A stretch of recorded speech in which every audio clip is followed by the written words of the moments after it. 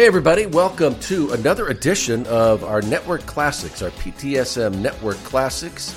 As we again bring you, we look back, we go back into the archives of the WWE, the WWE Network, and we bring you one of these episodes. And today we're doing an episode of WWF Superstars from April 25th, 1992.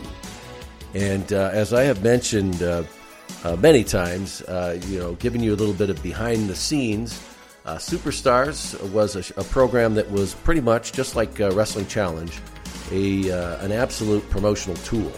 Like their philosophy back then, and you have to remember the evolution of the company. You know, this is we're talking 1992, and the company really took off back in '85. So we're talking about a 7-year span here when things really took off after WrestleMania 1. And, Vince always had the belief that it was all about just getting the product out there and then selling the talent, which hasn't really changed over the years, but how they make their money certainly has. And back then, the way they made their money was doing house shows. They had house shows across the country, and they did just an incredible amount of these house shows in every little city and hamlet you could imagine. And that is how the superstars of the time were paid. They would get money from the house gates. And, who knew what the percentage was or how that all broke down. But during that period of time, these guys were making very good livings, certainly better than they'd ever made working in the territories. I mean, you had superstars that were, mid-card guys who were making well over, $200,000 and plus. So that's how it was done, but the way to get people to go to these events was through programs like Superstars, WWF Superstars, and Wrestling Challenge. And what we would basically do with those shows is just plug, not just the Superstars, but everything that was going on.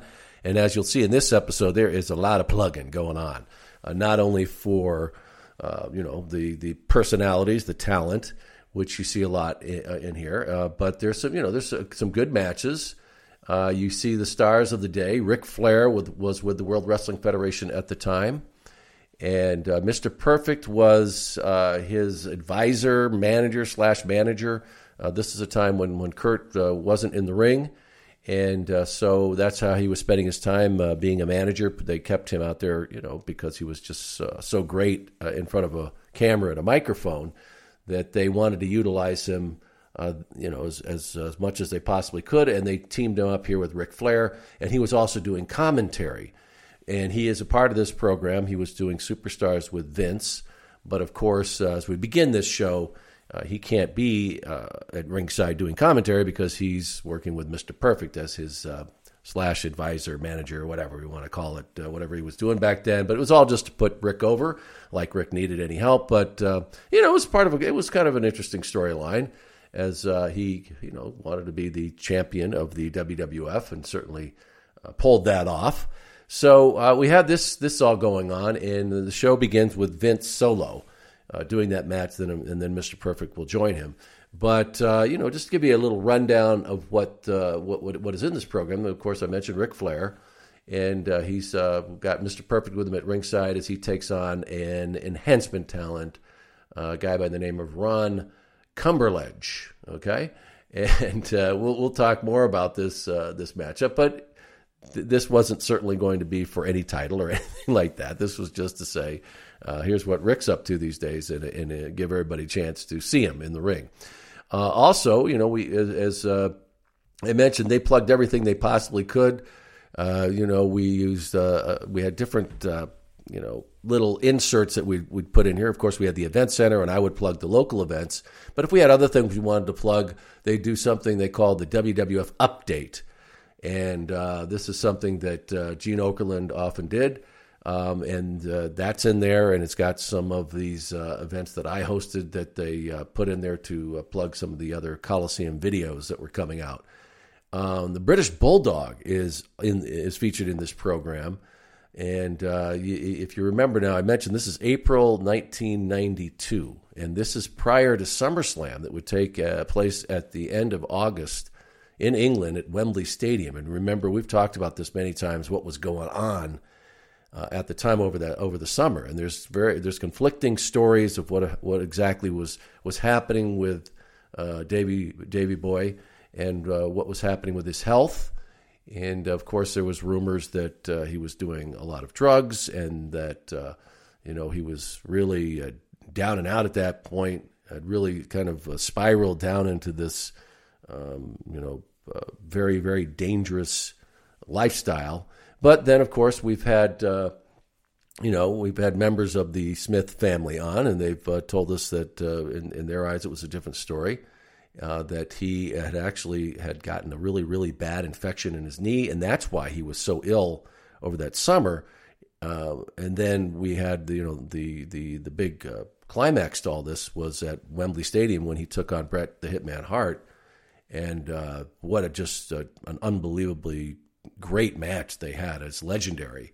So we'll pay extra attention. This is, like I said, this was in April, so it was shortly after that, or maybe he already had the leg injury. But I'm definitely going to be paying close attention when we watch the match, just to see how he moves and everything, and we'll talk more about what was happening then. So we got the British Bulldog, and as I mentioned, this is Plug City. We had the WBF going on, the World Bodybuilding Federation, and Vince was not going to miss any opportunity to plug his supplements and IcoPro and what was happening as he tried to push that gigantic boulder up a hill with wrestling fans. And you'll see a couple of promotions in this for the WBF. The Beverly Brothers are in this episode, along with the Genius, who's their manager at the time. And we see Bo and Blake take on a couple of jobbers, Eric Collins and Mike Freedom. And no shortage of enhancement talent on these programs, because most of these matches were just complete squash matches where they'd bring these guys out. And as I've mentioned before, to me there was a difference between a jobber and an enhancement talent. A jobber was somebody who probably came from some local wrestling school that was in the city that we were taping these shows, and they would bring a bunch of them down there just to get the living crap beat out of them by these superstars, and they could go back and tell them how they were in the ring with someone like the British Bulldog or the Beverly Brothers or whoever, the Shawn Michaels. So enhancement talent to me is somebody who is skilled, who's a good hand, who they need in that ring to help put a upcoming superstar over, or someone that is on his way to maybe challenging for a title, just to show how good they are and that they deserve the shot. So there's my feelings on that, and I've mentioned it many times. So we've got the Beverly Brothers in this match, and they take on these guys in a tag team matchup. And then Shawn Michaels is also in this show with Sensational Sherry. He was teamed up with Sensational Sherry at the time for a nice squash match. And Shawn Michaels, he's I don't know, he's kind of like, to me, it's his baby fat stage. He's kind of has this. He's not as he would when we saw him during the Degeneration X period, and you'll know what I'm talking about when we get to that encounter. And as I mentioned, the plugs of the WBF keep coming. Sergeant Slaughter is on this program, and he faces the Brooklyn Brawler. And you talk about some of the best enhancement talent that was ever in the WWF. The Brooklyn Brawler is definitely on that list. We're going to see Gene Okerlund in this show again with as he does this interview on the interview platform with Sid Justice. Sid Justice was with the WWF, but as we will discuss, it wouldn't be there much longer. The Natural Disasters, boy, they jammed this program just chock full of superstars. The Natural Disasters, of course, you've got Fred Ottman, of course, as the Typhoon and Earthquake, and they team up, and that they were. I thought they made a great tag team, and as when we've talked to Fred before, he just loved John Penta. They were really, really, really good friends.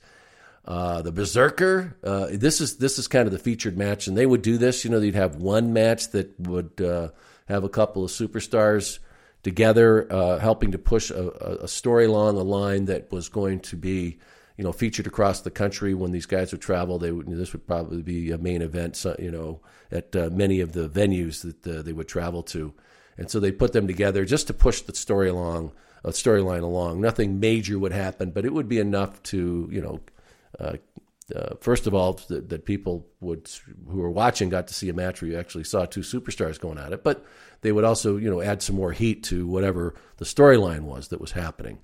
So we'll get to, all this is coming up. In the meantime, though, I want you to get queued up, ready to go with the WWE Network.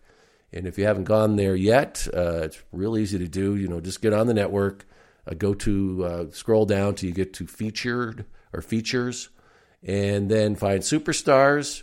Click on that, and this episode is all the way down at the bottom of the page.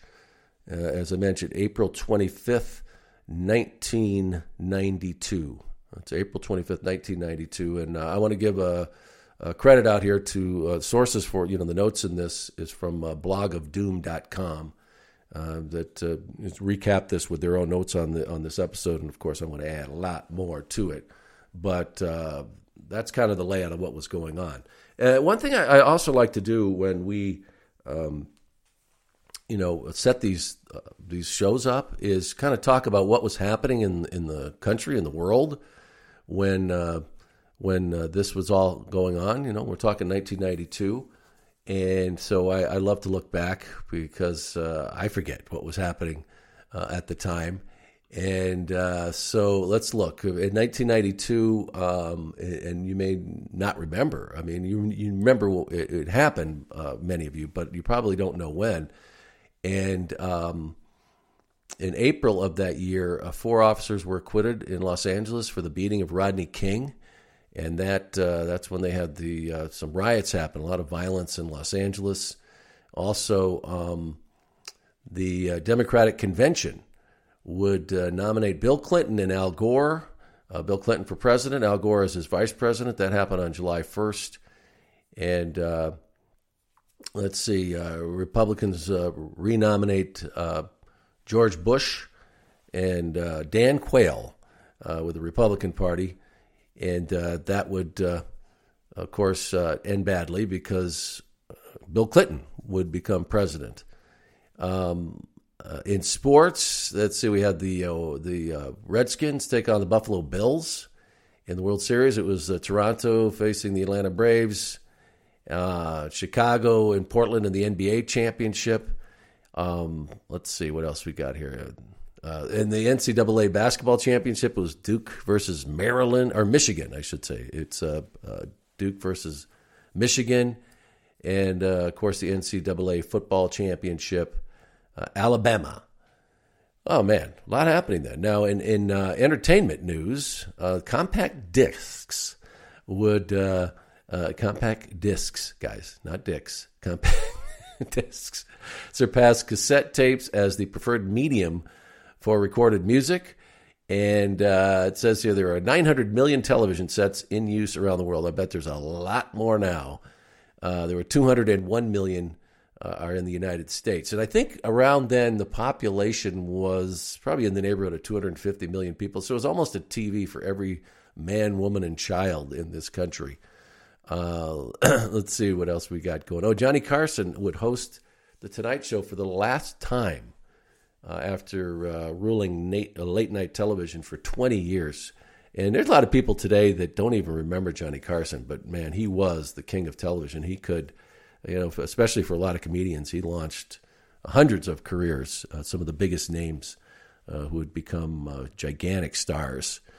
And so that was what was happening then as far as in the world.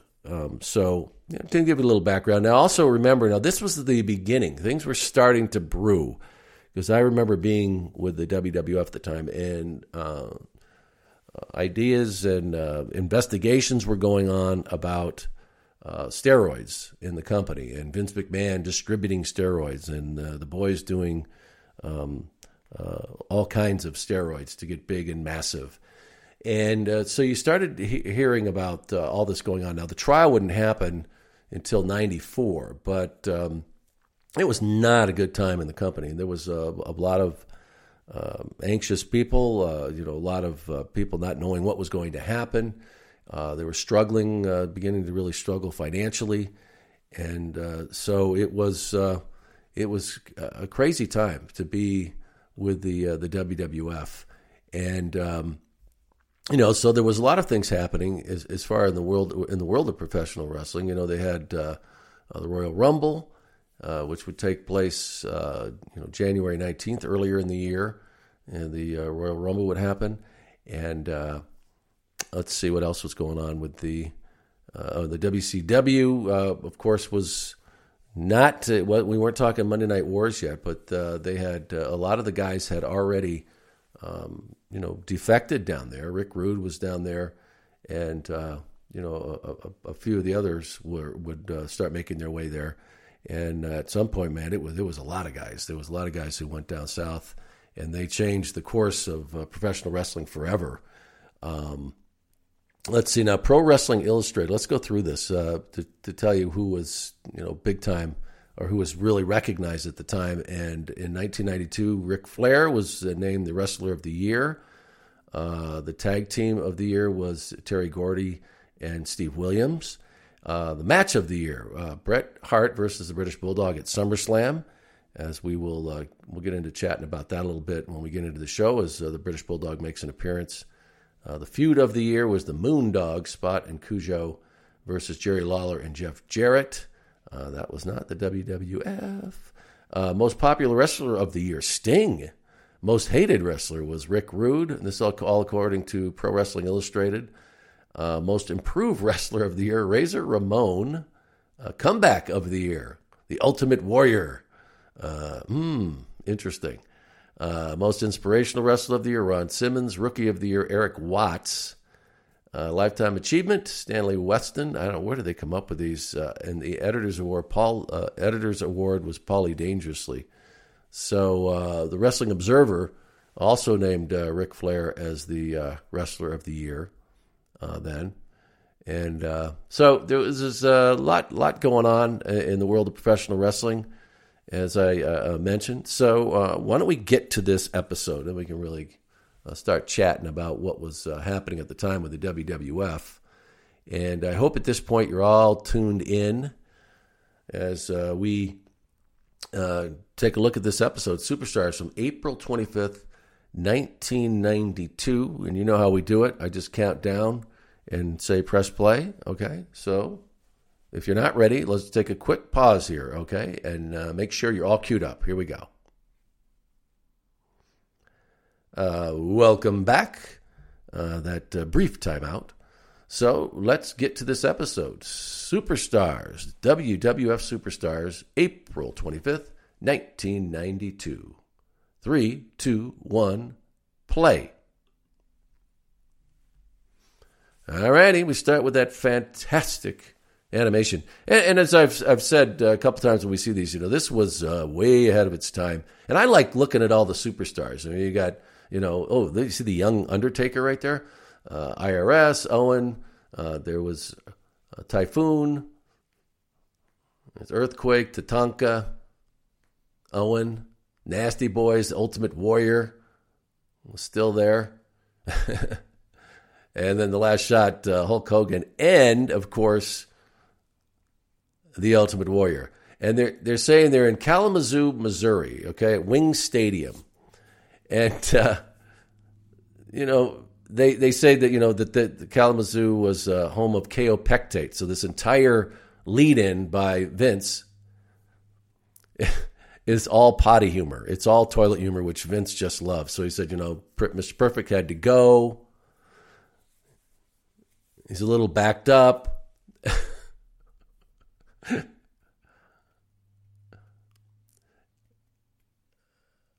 Yeah, so, Vince can't resist. Mr. Perfect found nothing but easy going.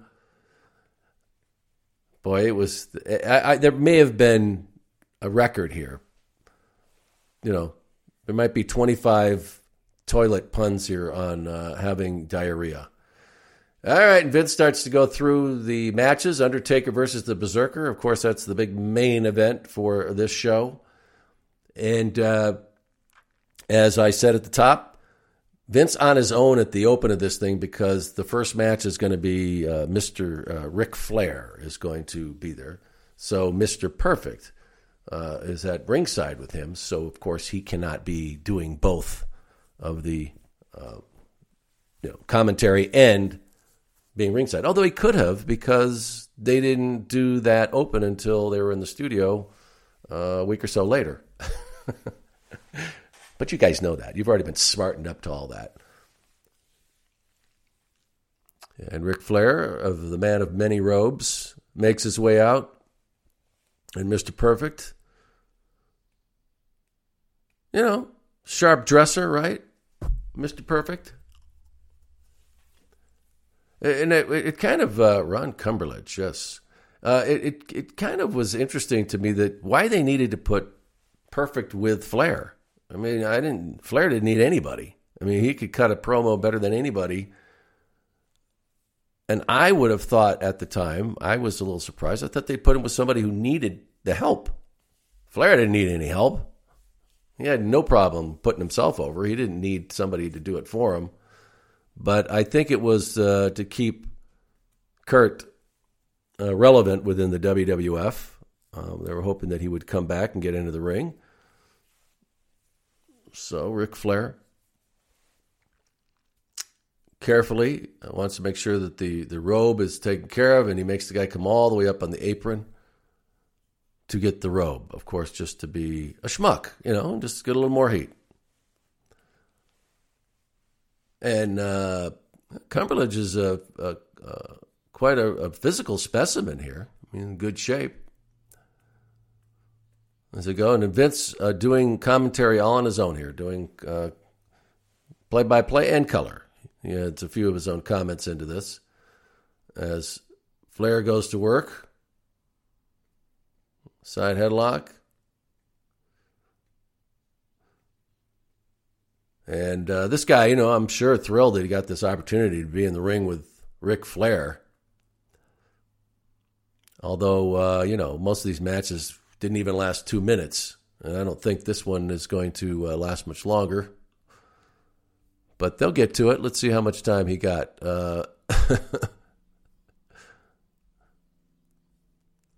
Yeah, he got even more than 2 minutes. This match on here in the notes it says it's 2:12. So, and we never miss a chance to plug the magazine. Remember that? What a great angle that was, though. That's one of my favorites. What they took these negatives apparently, and Flair doctored them to put himself in the pictures, and so they have shots of Miss Elizabeth along with Randy playing pool, and then they cut Randy out. They put Ric Flair in there, and it's a clever angle, man.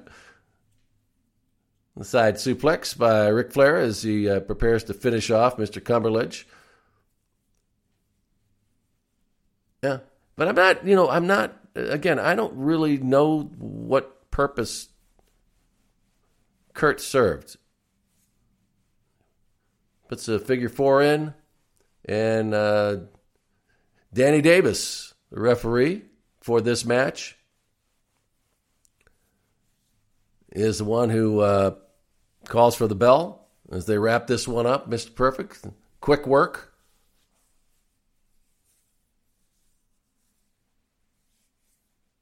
And so he's got his work done for the day.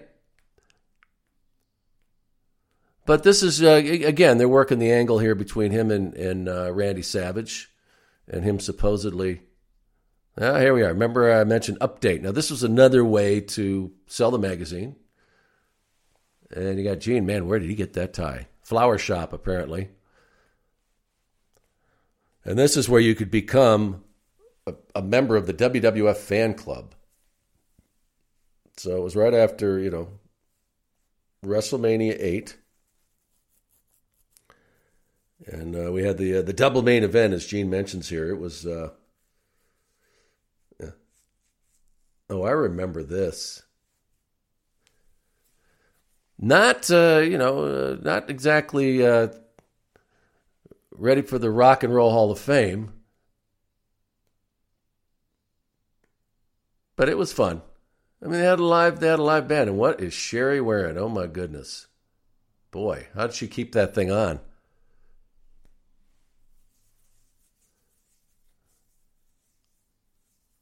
Mouth South Jimmy Hart, a true rock and roller.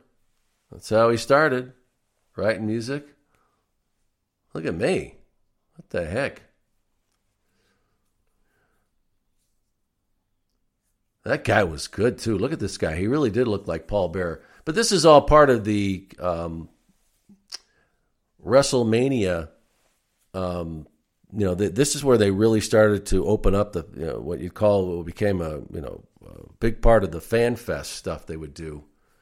That they had all these events, and they were fun. I really, really enjoyed doing them because you got to interact with the live crowd. Yeah. This was great. And this is where they had the guys, and they had them all in a row, and they had allowed people that wasn't a roast. It looks like a roast. But Jake Roberts and Rick Martel were there, and people could. I went out in the audience with a microphone, and they got to ask these guys questions, and it was really cool because not many people had gotten that opportunity. They hadn't really done that kind of a format before, and it was a lot of fun. I really look forward to those events that we would be able to do because it was a time you could really interact with everybody.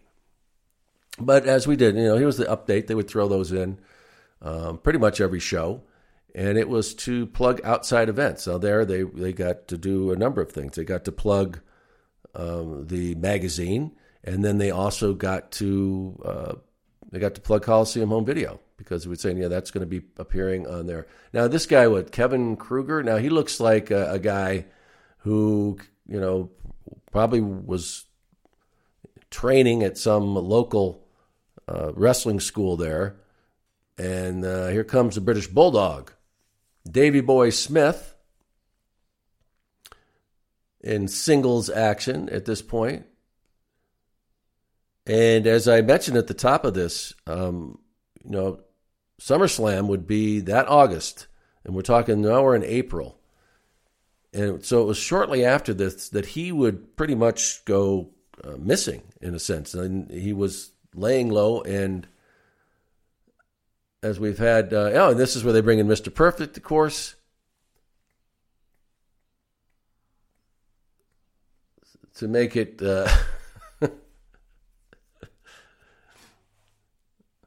so he had to be with Mr. Perfect had to be with Ric Flair at the top of that, so he couldn't do commentary until after that match was over. And so he comes in, and now it's the two of them. But as I was talking about, as I was mentioning, SummerSlam 92 was going to be taking place later that August. And as we mentioned before, when we had his wife at the time, Diana, she claims that he had a really bad infection in his knee. I don't know if it became a staph infection, but it was really bad, and it was spreading throughout his body, and he had to be put on all of these antibiotics. She said, like everything under the sun, to try and knock this infection out of him. And so he couldn't do anything. The doctor told him all he had to do was able to do really is just lay on a couch at home with his leg up and hope to God that the infection would end and then he could get healthy. Bret Hart tells a different story. As the British Bulldog goes to work on this guy, Kruger, and he knows it's coming here. There's the big power slam, easy cover. That match was, I don't know, was it a minute and a half? Maybe. But Davey Boy Smith looks great here, and I didn't notice any physical ailment hindering him whatsoever. But look how he's huge at this point.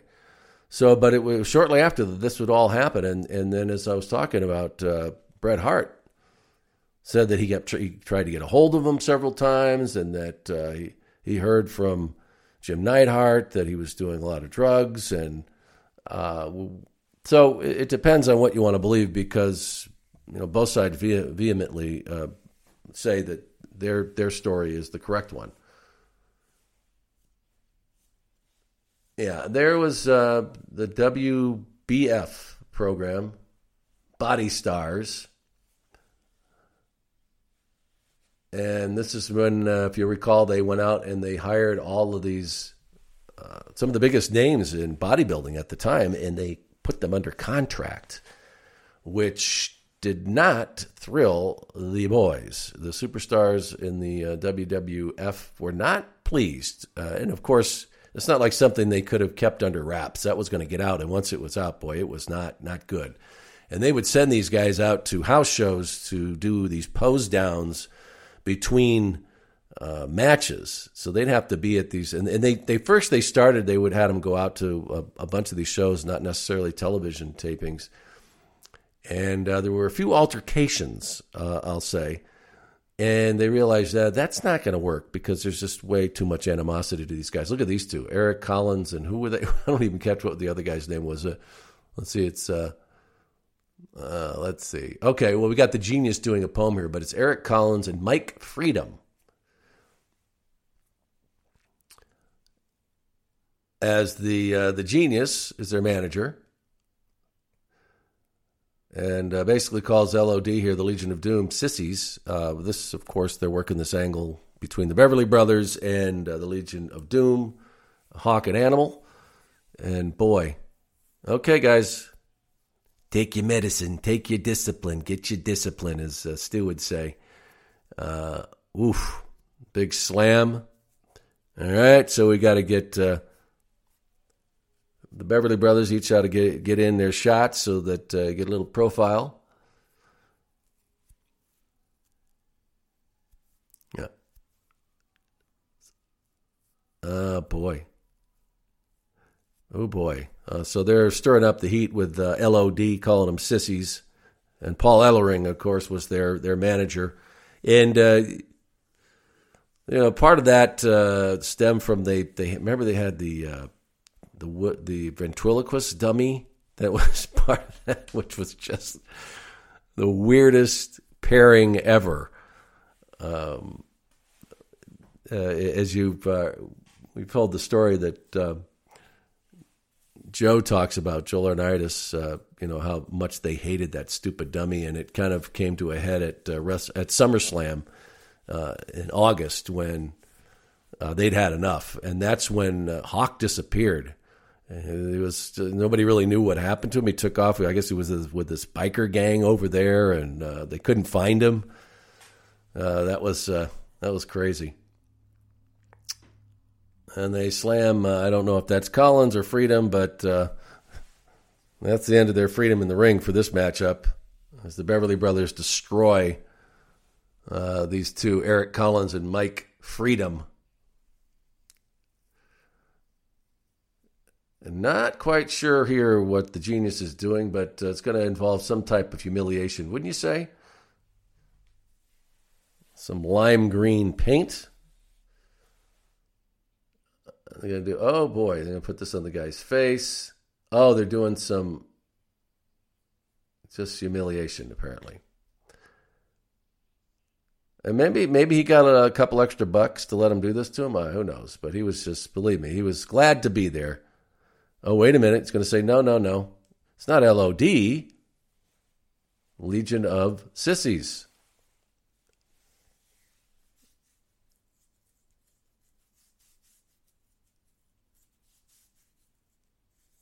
We got Animal, we got Hawk, and now we got Chicken. Ooh. So just, adding a little heat to the feud here. Who do you think eventually would come out on top when those two tag teams met up?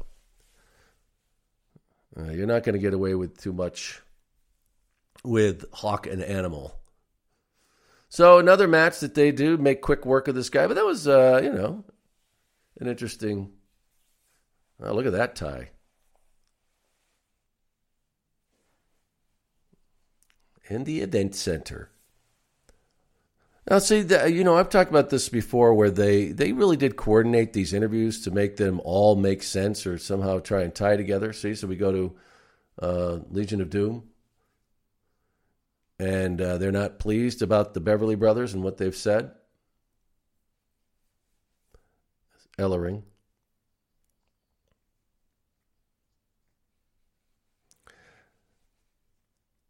This is another thing with, I always thought the managers were to really build these guys up. And I know that the history with Ellering, and he was not that he wasn't a great manager. I just thought in some cases they wasted some of these guys where they could have really helped other talent that they were bringing up by putting them together.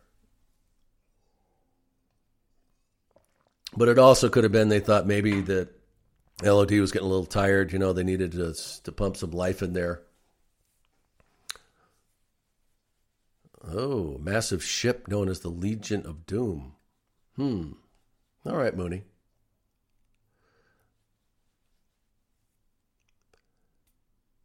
Oh, and then we've got Barry Darsow here as Repo Man. The guy did all kinds of gimmicks along the way, but nothing could have, ever surpass the greatest gimmick he ever had, and that, of course, with Demolition, Axe and Smash.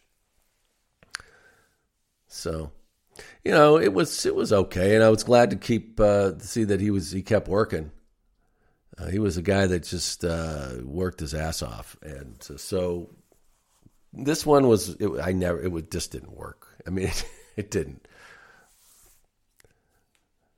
And I think that he didn't even really know what to do with it. He did a good job with what he had, but what do you do with that?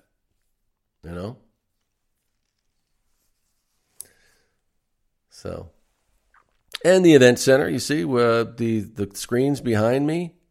See that? Yes, it was a green screen. It wasn't really in the control room. That was edit one, the background. All right, so we get back to action, and that was one of the general things they would insert into the show, because remember I've mentioned before that wherever we had a show going to a certain area of the country, they would put in a customized version just for that market. And here's Crush.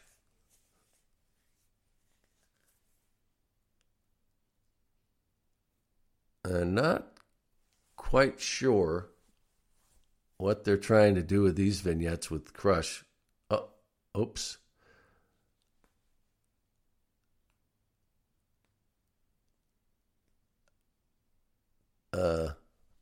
What was that? With the milk and the cookies?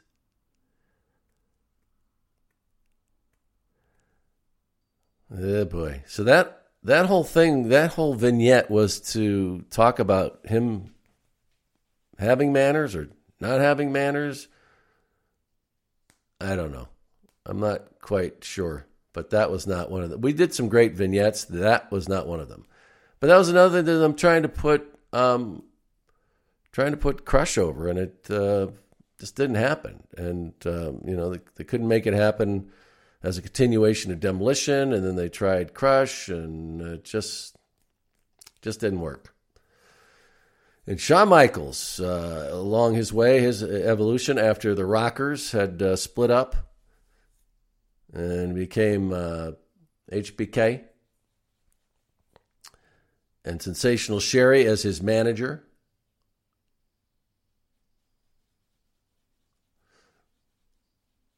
And he got great heat here.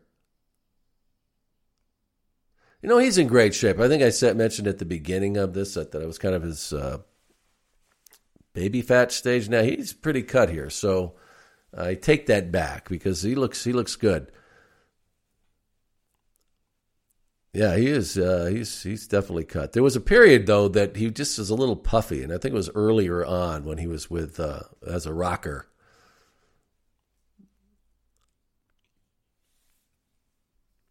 All right, so we've got Shawn Michaels, Sensational Sherry at ringside. This is George Anderson that he's taking on here. And And this is, the angle they're selling here is that he's going to meet, Bret Hart. As we know that their feuds would become legendary. And some of the greatest matches, I think, ever in the WWE between those two. It wouldn't end well, of course. We all know that. But, see, we got a little promo here from Bret.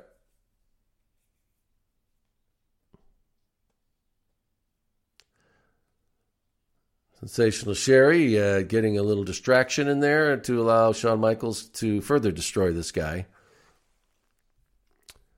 This guy, George Anderson.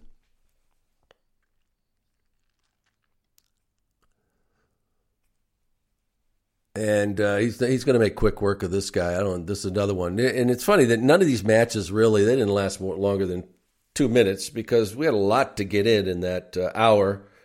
And really came down to about 45 minutes when you added all the commercials that were in there. So it wasn't much. So that was over, a minute 48? As he does that teardrop suplex for the win. But boy, they loved the bad boy. They HBK, Heartbreak Kid. And what do you guys think about this pairing? And look, how you could do kind of that. They're still able to get away with that domestic abuse, I guess you'd call it. Oh my, look at that. We had a WWF magazine. Gary Stridham. And I was just thinking, I really want to get Gary on. I want to do an episode with Gary Stridham, who was the champion back then, and really, he was very well known in the world of bodybuilding. And those guys walked away with a bucket of money, man. As we get back to Event Center, even I was helping to plug that WWF, the ill-fated business that Vince tried to develop with Ico Pro and the supplements. That's where the real money was, guys. And Kerry Von Erich, man. What a specimen, though, huh? He struggled with promos. They were always really tough for him. Where he'd have to really work them. We'd probably have to do them a few times. But he was one of the nicest people I ever met in the business. Just a really sweet guy. And could have done so much. I mean, really, he could have had such a great career in the WWF, but his demons got the best of him. And it wasn't just drugs. It was just the other things that haunted him in his life. And just like I said, one of the nicest people you'd ever meet. I remember we would do events, and he would spend time with the kids. He would sign every single autograph and have personal conversations with them and just go on and on as he would, just do whatever it took to make fans happy. He did it. And here's the bad boys. These are the real bad boys of the WWF. They were they were a tornado wherever they went. Whenever they went out, there was always some incident, it seemed like. And it might be minor, maybe most of the time, but then they would really get themselves into trouble because they just didn't care. They were really good, though. I love their promos. And they haven't changed a bit. And I see it's good to see that Brian is on the mend. I know he's out there back again doing appearances here and there. So thank goodness. He was in real trouble there for a while. As we wrap up, another event center. Where did you get that tie, Mooney? Jesus. All right, another match, another big superstar in this one. And the Brooklyn Brawler was, he was a legit superstar. And many times used as an enhancement talent. And I've explained the difference in my mind. And Sergeant Slaughter. It's funny to me, Sergeant Slaughter always seemed old. And then I don't mean that in a bad way. He just seemed like he'd been around but he, even seeing him now, he looks exactly the same. He hasn't changed much, after all those years. And he definitely, boy, what a career. And all the different phases he went through, babyface, heel, and he could do both so well, and loved being a heel. Even though at many periods it was dangerous. I mean, threats on his life and his family. They had to have security during that whole thing with the Sheik, General Adnan, and the Brawler taking some big clotheslines and just taking a big beating here from the Sarge. And this is, they're trying to work something with him in the Mountie. As you know, Jacques Rougeau had gone on his own after Raymond decided that he didn't want to keep keeping up that brutal schedule. And Raymond had invested well and just felt it was time for him to go. And so Jacques on his own was given that gimmick, the Mountie. And it was kind of a military thing. I mean, Sarge, the Mountie, America, Canada.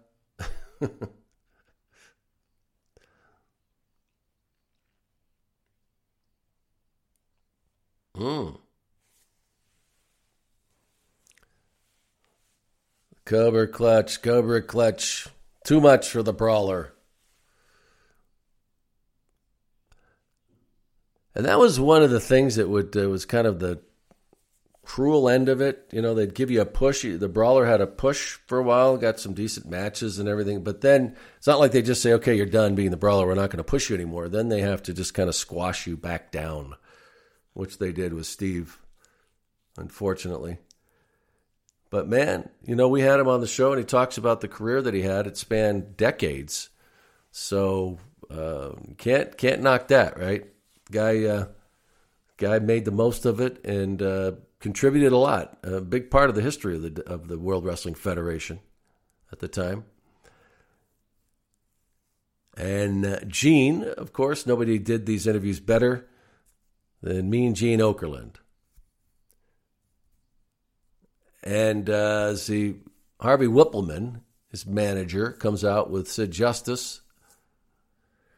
And you've heard some stories about Whippleman and just how bizarre it was to travel around with Sid Justice.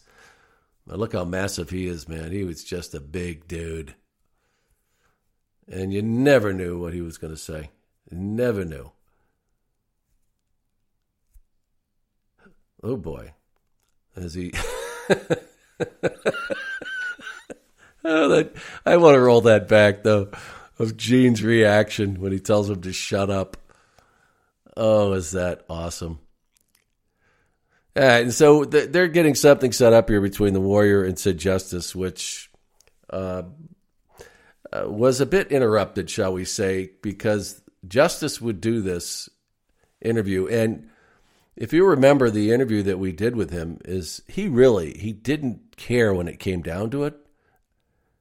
And he was ready to walk away at any time. If something pissed him off or he felt they were treating him unfairly or had been done wrong somehow, he had no problem with walking away. And I think that the fact that he was willing to do that gave him a lot of leverage in the company and made him a lot of money.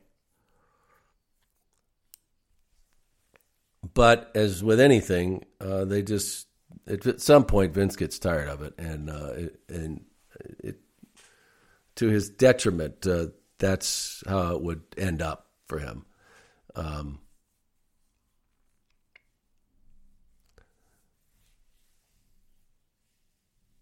So you've got Gene on the mic, and just as you don't get to see all of his reactions because they're not on camera, but Gene was just so good. And Justice could cut a great promo when he was into it.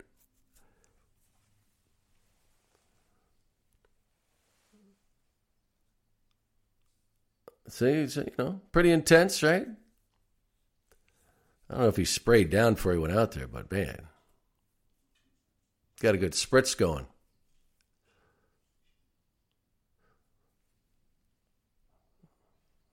He is a big dude.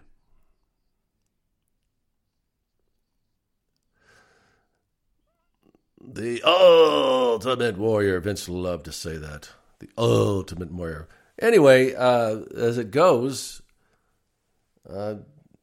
Sid would be gone a couple of days later after this thing aired. So, just that's just the way he was. That was just the way Sid Udy was, and the Finkster. And that was a reference that they would do. It's kind of the Elvis reference. Shawn Michaels has left the building just to show his arrogance.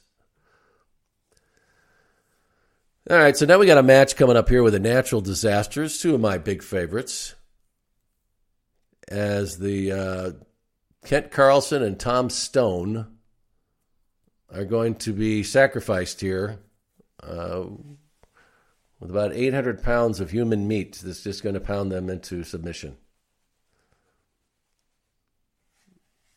As you see right there, as they make their way to the ring, Typhoon and Earthquake, and they were big boys.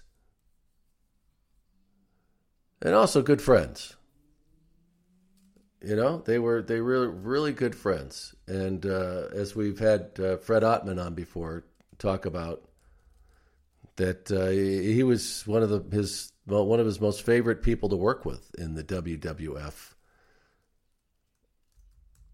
So, as John Tenta and Fred Ottman teamed up here as the Natural Disasters, and they were a great tag team. Loved them. I thought they were fantastic. And really, for as big as these guys were, John Tenta could really move. I mean, he was, you may know his history, but he had trained as a gaijin, as a Westerner, as a sumo wrestler. And he could move around that ring, considering how much he weighed. And he outweighed Fred by, I think, 50, 60 pounds, maybe. Although it doesn't really look like, but height-wise. And, Fred, man, he is big. So they're talking about an upcoming matchup here between Money Inc., IRS, and Ted DiBiase. Look at this. Oh, man. These guys. Ooh. That's a lot of weight, and that's a mistake.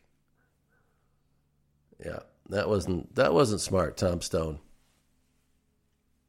As they get a double sandwich going here. And he's going to just bam. As they just melt.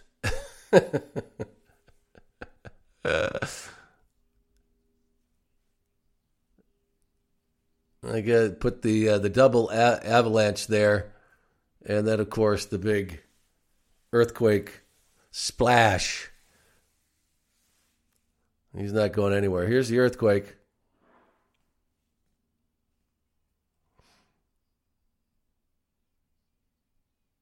Oh, yeah. At least he saved that guy broken ribs.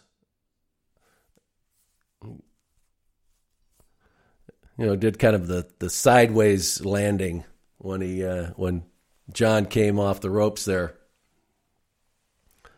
But just a massive tag team. And they, Fred didn't want it to end. John Tenta was not in the greatest health, and who knows what they might have done beyond that. So we still got the big main event coming up. We've got the Berserker and Mr. Fuji, who's going to be at ringside facing The Undertaker and Paul Bearer. Oh, that's nice. They couldn't just get anybody to do that. You really did have to know how to chew tobacco. Otherwise, you would have been puking your guts out. But Skinner was great. Love Skinner. He was an old hand when he came to the WWF.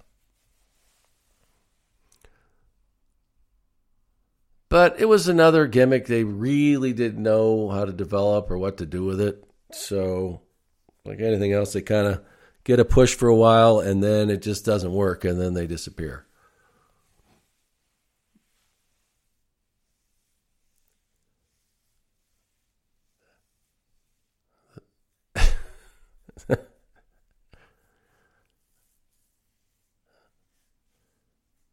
Oh, Tatanka, right? We've got Tatanka coming up here. Yeah. And this is, remember, these were the general event centers. This was not necessarily, we would push storylines. We wouldn't push particular matches necessarily. We might, guys going up against each other, but we wouldn't be specific and tell you exactly when you would see them or where. And these holes were all the same length. That's why they all fit. So you could take the one that was from, the Rosemont Horizon, and it would fit the same hole as the match or the event taking place at Madison Square Garden.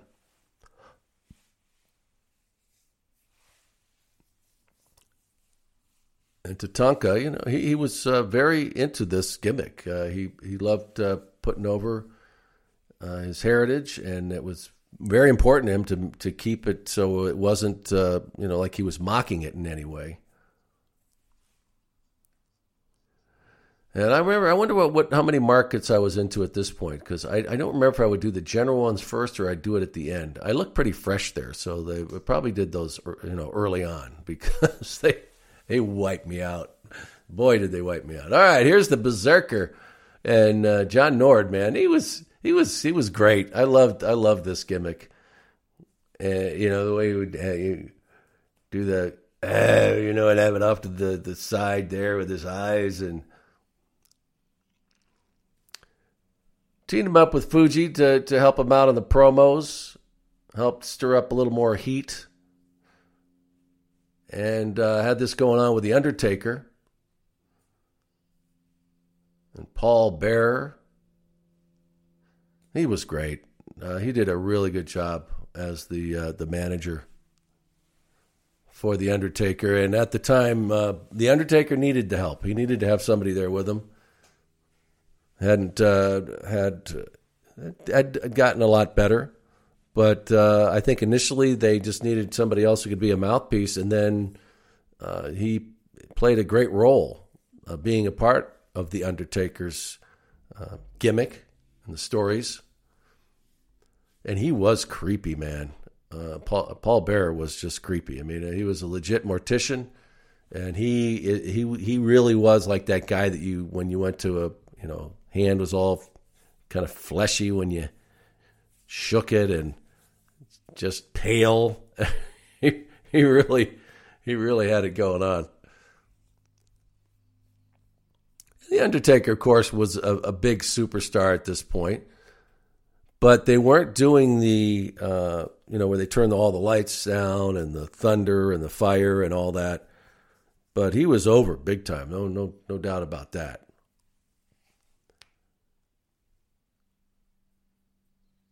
And you've got, wait a minute now. Could this possibly be distraction? Oh, yes. And Fuji still has the urn. Oh. And that metal. Okay, maybe it's aluminum. Maybe it's tin. Now, they had some really crazy stuff with the sword. And look, watch this. This is where they're doing the whole stabbing thing, and he just rolls out of the way right into the canvas. So the timing of this had to be spot on. And Berserker just really taking care of the Undertaker here, sends him right over the top rope. Oh, and he grabs Fuji, but took his eyes off the Berserker again. So, slams the Undertaker into the steel steps at ringside. Then hard into the ring post. Not quite sure what he plans to do with this, but he's just tearing the place up. Oh my God. And that's the real deal. That's the real deal. He's got him on the cement. And you could see right there, they had to make sure he did that one right. You even tap that cement, man, you're in big trouble. Reminds me of that match with Jake and Ricky Steamboat when he does that at ringside, and you wanted him to do the DDT at ringside, and Jake was very anxious about doing it into that cement and knocked Steamboat out. I mean, he was legit out. They lift him up, they put him back in the ring, and he was just really that he didn't get his hands down in front of him in time. So this is a whole deal. I mean, the Berserker getting the upper hand here on the Undertaker with the sword impaling the canvas there. So there you go, man. That was a great episode, don't you think? That was a really good episode. As Vince plugs next week, Skinner versus the Ultimate Warrior. Yeah. Remember they say, you got to make that tobacco look just disgusting. And you got to have on your shirt, and you got to be dripping down your chin. Hey, yeah. And the Ultimate Warrior.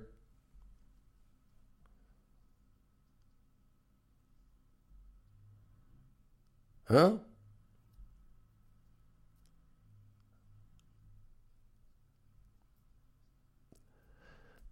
I'm not quite sure what that all has to do with their match, but hey, all the Warrior had to do was do his shtick.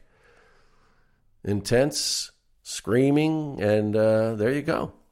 You know that he was very anxious to face Skinner, right? And the Macho Man Randy Savage going to be a part of that, and of course, we won't miss a chance to. Oh, we got to end this thing with the sword. They're going to do it in slow motion. You ready? Well, let's get another look at it. And what timing? Just out of the way, just in time. Otherwise, he might have laid out the Undertaker forever. Dong, dong. So I thought that was a great episode, man. They jammed that thing full. God, got the Berserker in there. You had the Undertaker, appearances by Fuji and Paul Bearer. We saw the Natural Disasters, Sergeant Slaughter taking on one of the best hands in the world of enhancement talent, the Brooklyn Brawler, and Shawn Michaels there with Sensational Sherry. Wow, Beverly Brothers were part of it along with the Genius. We saw the British Bulldog prior to his appearance later that summer at SummerSlam, and all the drama that would come with that matchup at Wembley Stadium with Bret the Hitman Hart. And then, of course, Ric Flair with Mr. Perfect at ringside. And, that was a good episode. I really enjoyed that episode because there was just so much in it. There was so much. They had, all the superstars. And that's what they did with these, with both, all the shows, with the Wrestling Challenge especially, too. They would really highlight whoever was really being pushed at the time. They didn't give you a whole lot during those shows. They just that's not the way it worked. It's not like Raw would become and they would start really pushing these pay-per-views, of course, and the house shows were still such a huge part of what they did. It was pretty amazing that how many shows those guys would do a week, and then they would have to show up at these TV tapings every 3 weeks. And I've talked about them before, how endless they were. They would have these matches, these squash matches, and they'd only last a couple of minutes, but you still had to be ready to go. You still had to get out there and perform. And you might do 3 or 4 of those because, as I mentioned, you'd want to be on television because, of course, it would help promote you and get your name out there. But it was exhausting. And then you'd have to cut all your promos. You'd have to go into one of the cubes that we had there, these rooms that they would transport around the country in the big tractor trailers that they'd set up wherever we were. And they were these soundproof booths, these big, giant soundproof booths that they would shoot all the interviews in. And these guys would get there and they'd get this list of all the different promos they had to cut. And remember, they didn't have all of the writer teams that they had. They didn't have people writing promos for them. Not that they would have, in a second, taken them. But it was up to them. And they had to be able to get in there and cut these promos for whatever the storylines were and do them for weeks at a time. So like we said, with 3 weeks, so you would have to cut 3 particular promos for the week, that they were actually going to meet up, or if it had advanced by a week, even on the general side of it, they would have to go and cut promos. So everybody had a number of them to do. If you were a part of any of these storylines that were going on, you would have to cut these promos. And it wasn't like we were doing them with the stick mic. You didn't have someone like Gene or me in there to do those, and they were all on their own. Managers would help them out a lot of the time, but for the most part, these guys were cutting them on their own. They had to be able to come up with their own idea. They would have agents actually in there that knew what was happening, and Howard was a guy who kept track of all the different promos that these guys were doing that would be appearing in the event center. And they would help them out to an extent. They would say, where are we, or what's going on at this time, or they would be looking for some kind of creative help. And the guys would help them, but they weren't the greatest in the world either. These they were just agents. They weren't from a creative team. But for the most part, I thought the guys did a great job, considering at the time where they were in their philosophy on how they presented all this stuff. And as the years would go by, they would start adding these writing teams. And if you heard the episode that we had on Primetime with Sean Mooney, Dave Lagana was on. He was one of the writers for about almost, I think, a 6-year span there. And he talks about how crazy it was to try and get your ideas in. And some of these guys had wrestling backgrounds who were legit wrestling fans, but then other guys they brought in were from the entertainment world. Wrestling was foreign to them. They had to learn to write for these characters. Some were better at it than others, but there was a lot of animosity in a lot of situations. I've heard Chris Jericho talk about how they would come up to him with, didn't matter what it was, that they would come up to him with a promo or something on a piece of paper, and he would just either wad it up and throw it back in their face or throw it over his shoulder. So it was kind of interesting how that all evolved, over the years with the how they did those promos. And of course, the event center went away shortly after I left. So everything changed. They didn't customize the markets like they did when I was there. They did it in different ways. So I think that the load of interviews went way down after that because they weren't necessarily. They would plug, I think,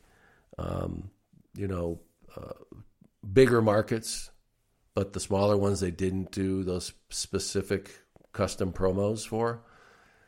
But it all worked out, right? Things evolved. Like I said, that was a big part when they did all those house shows, and they were making money by doing it different ways, and then eventually all the guys would get their own contracts. So it all changed for the better for the company and the boys, because as we've discussed many times, just how brutal that schedule was that these guys were on, just insane. Where you would travel, when they did 6 and 7 shows a week, sometimes they had double shots. Sometimes they had to travel from one place to another. Like, for example, they do Boston and New York in the same day, and then fly to California. I mean, it was insane. And I can't imagine, it's still real easy to have a family life now, but back then, forget it. You wouldn't see your family pretty much for most of the year. You would come home, maybe for a 4-day stint or something, but 2 of those days is traveling. The other 2 days you're exhausted, basically doing your laundry, and your kids want to try and get to know you. So it was a crazy time back then. As I will continue to tell the stories as we watch more and more from the WWE Network. But I really enjoyed that episode, that Superstars episode from April 25th, 1992. A lot other things happening with the PTSM franchise here. Every Monday, of course, we drop these network classics at 6 a.m. Eastern Time. And then, of course, an original episode of Primetime with Sean Mooney every single Wednesday at 6 a.m. And then the Vault episodes that we release on Saturday, episodes that maybe you hadn't seen, or you hadn't really thought about going back into the library and digging for it. Well, we put these up every week, and they're all great episodes. They've been well received, and we'll keep doing that as we move on. Also, if you haven't checked out our T-shirts, we've got some great T-shirts at mooneytees.com. And here we are into the holiday season. What better gift than to give someone you love, who loves PTSM, a Sean Mooney Who T-shirt, or perhaps a Ding Ding Ding shirt. We've got a bunch of them up there. All you have to do is go to mooneytees.com. That's mooneytees.com. And we'd also love to have you join us with our PTSM Patreon membership, and you can do that by going to patreon.com/primetimemooney. That's patreon.com/primetimemooney. For as little as $4.99, you can get all the content I mentioned early and ad-free. And, of course, we've got other tiers for more perks. You become a Mooney or become a member of the Legion of Who. And we've got, the watch-alongs, Ask Mooney Anything. You get to ask questions for all our guests that only you get to ask, and they answer you directly. And we put that up on Patreon. And, of course, after you've been with us a while, if you're a Legion of Who member, you get to do your very own podcast with me that we put up on Patreon. And also, after a year, your own watch-along. We'll do a watch-along that just you and I watch. So don't miss your chance to do that. Just go to patreon.com/primetimemooney and check it out. In the meantime, I hope you have a fantastic rest of the week. And thanks for listening. I'm Sean Mooney, and I am out.